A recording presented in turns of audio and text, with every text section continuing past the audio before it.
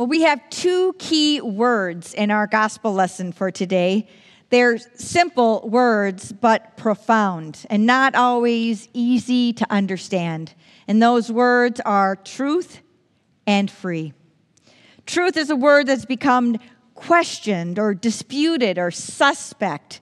Many news sources and social media memes and other places promote a distorted truth to try to confuse or mislead others. How do we know which sources to believe? What counts as truth now? Jesus said that the truth will make you free. Even if we figure out what counts as truth, do we understand what it means to be free? We commonly think of freedom as being free from some obligation, or it is a limit imposed on us. We value our individual autonomy, and we don't want anyone else to tell us what to do. While this kind of freedom is important in the civil realm, it is far from the freedom of Christ. So how do we put these two seemingly simple but complex words together and understand what Jesus means? Reformer Martin Luther spent a great deal of time trying to know who God was and to find ways of expressing what he came to know and to believe so that others would know God too. He used coarse language and drank beer and wrote hymns using tunes that people would know and recognize. When he wrote his catechism, he used language his small son could understand. As we know, he even translated the Bible into the language that everybody spoke. Truth about God and our faith, as complex as it is, should be something that we can grasp and wrestle with. In John's gospel, the word truth is not abstract. It is the reality of God revealed in Jesus' life, death, and resurrection. Truth is knowing God through Jesus, and therefore knowing God as sacrificial love. This is the truth that sets us free. If we know God as revealed in Christ, then we know what true freedom is. Freedom to love as God loves us, and God does love us. In a recent newsletter written by my husband and fine theologian, Mark Tiede, he reminded me of an image that I found helpful. Remember the game Trivial Pursuit? The piece you moved around the board was a circle with 6 empty pie-shaped slots in it. And the goal of the game was to travel around the board, getting correct answers to all the 6 genres of questions, which would earn you a little pie wedge that you could put into your pie piece. And once you got all of it filled, 6 pie wedges into your piece, you would go to the center and answer one last question. If you got it right, you win. If not, you try again. I think of this game every time I hear someone authentically lament, I just don't fit in, or I don't have time for church, or church isn't relevant anymore.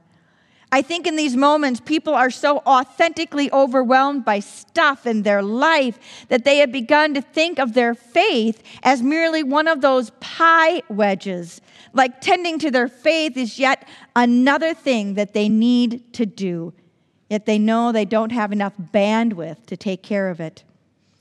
When in fact, because faith is a gift from God in Christ Jesus, faith is not the pie wedge, but the whole round piece that holds together every pie wedge of our lives. What's more, God does not expect us to have it all correct before we move on to the next genre. God does not expect us to get it right in order to win. God does not even expect us to have the energy to do anything about it, which is why God saves us, and God loves us. God knows we struggle, which is why Jesus' ministry was to build a community among those who were suffering and struggling. We need each other when life piles up. The church, the community of Jesus' followers, exists to provide the net when we fall, or to extend the hand when we stumble, or that hand when we are suffering, whether it be physically or otherwise. When you cannot believe the truth, when you are bound or burdened, when you have nothing else to say or do, come and just let us, the people of God, speak to you the words of Jesus' truth and freedom. Have you ever seen the 1986 film, The Mission?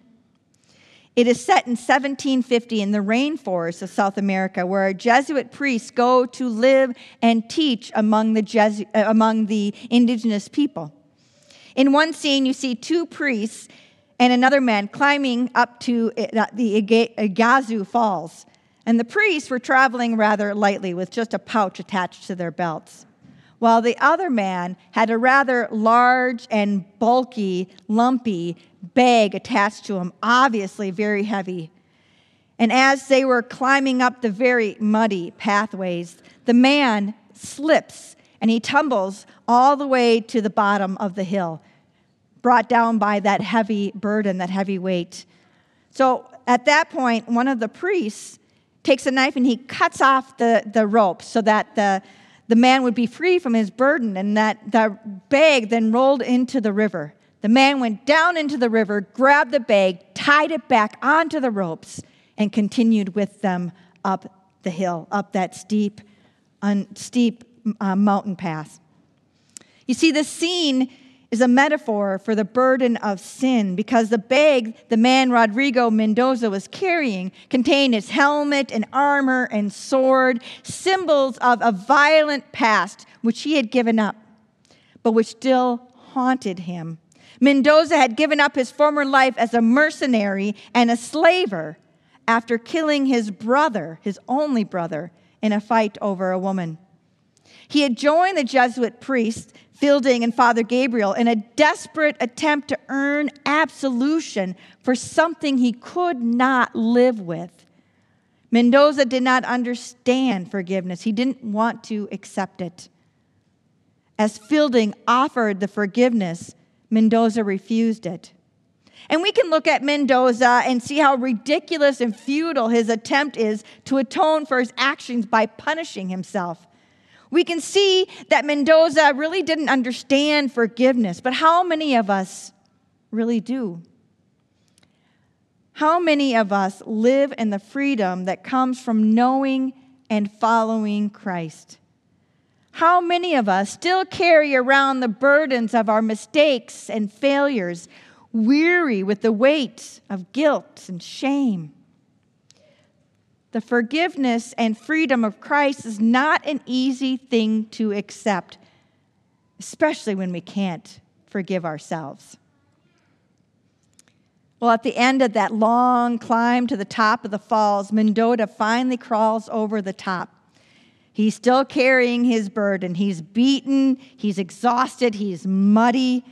And one of the indigenous people, when they see him, they grab a knife and they head towards him. And it seems a little tense at that point. He was a slaver, after all. But what this person did was he cut that rope from Mendoza and he pushed his burden over the cliff down into the river. And that's when he finally realized he was truly forgiven, and he wept. Martin Luther famously captured this truth when he said in The Freedom of the Christian, "Christians are truly free, subject to no one. And at the same time, Christians are servants of others, called to love and care for them. This is the freedom we need and we long for, freedom within a community of love. Jesus makes it possible for us by setting us free from having to become good enough for God to love us.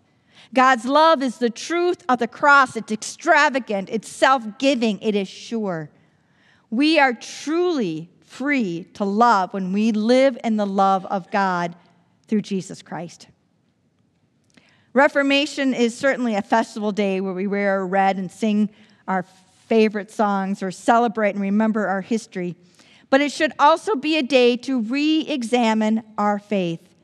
Part of that is recognizing the truth, of course, about our inadequacies, our failings, our sinfulness. The law is like a mirror put up to us, and we're in a room filled with fluorescent lights where we can see every single flaw and wrinkle.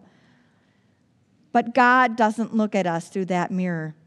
The truth about God is that God brings us new knowledge about ourselves. God shines a new light on us where our iniquities are forgiven and our sins forgotten.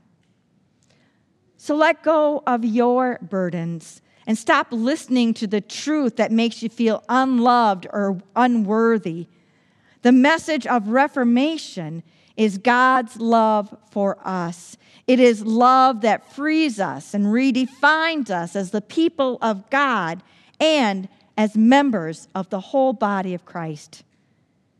So remember, in God's eyes, you are beautiful. Amen. Let us sing our hymn of the day.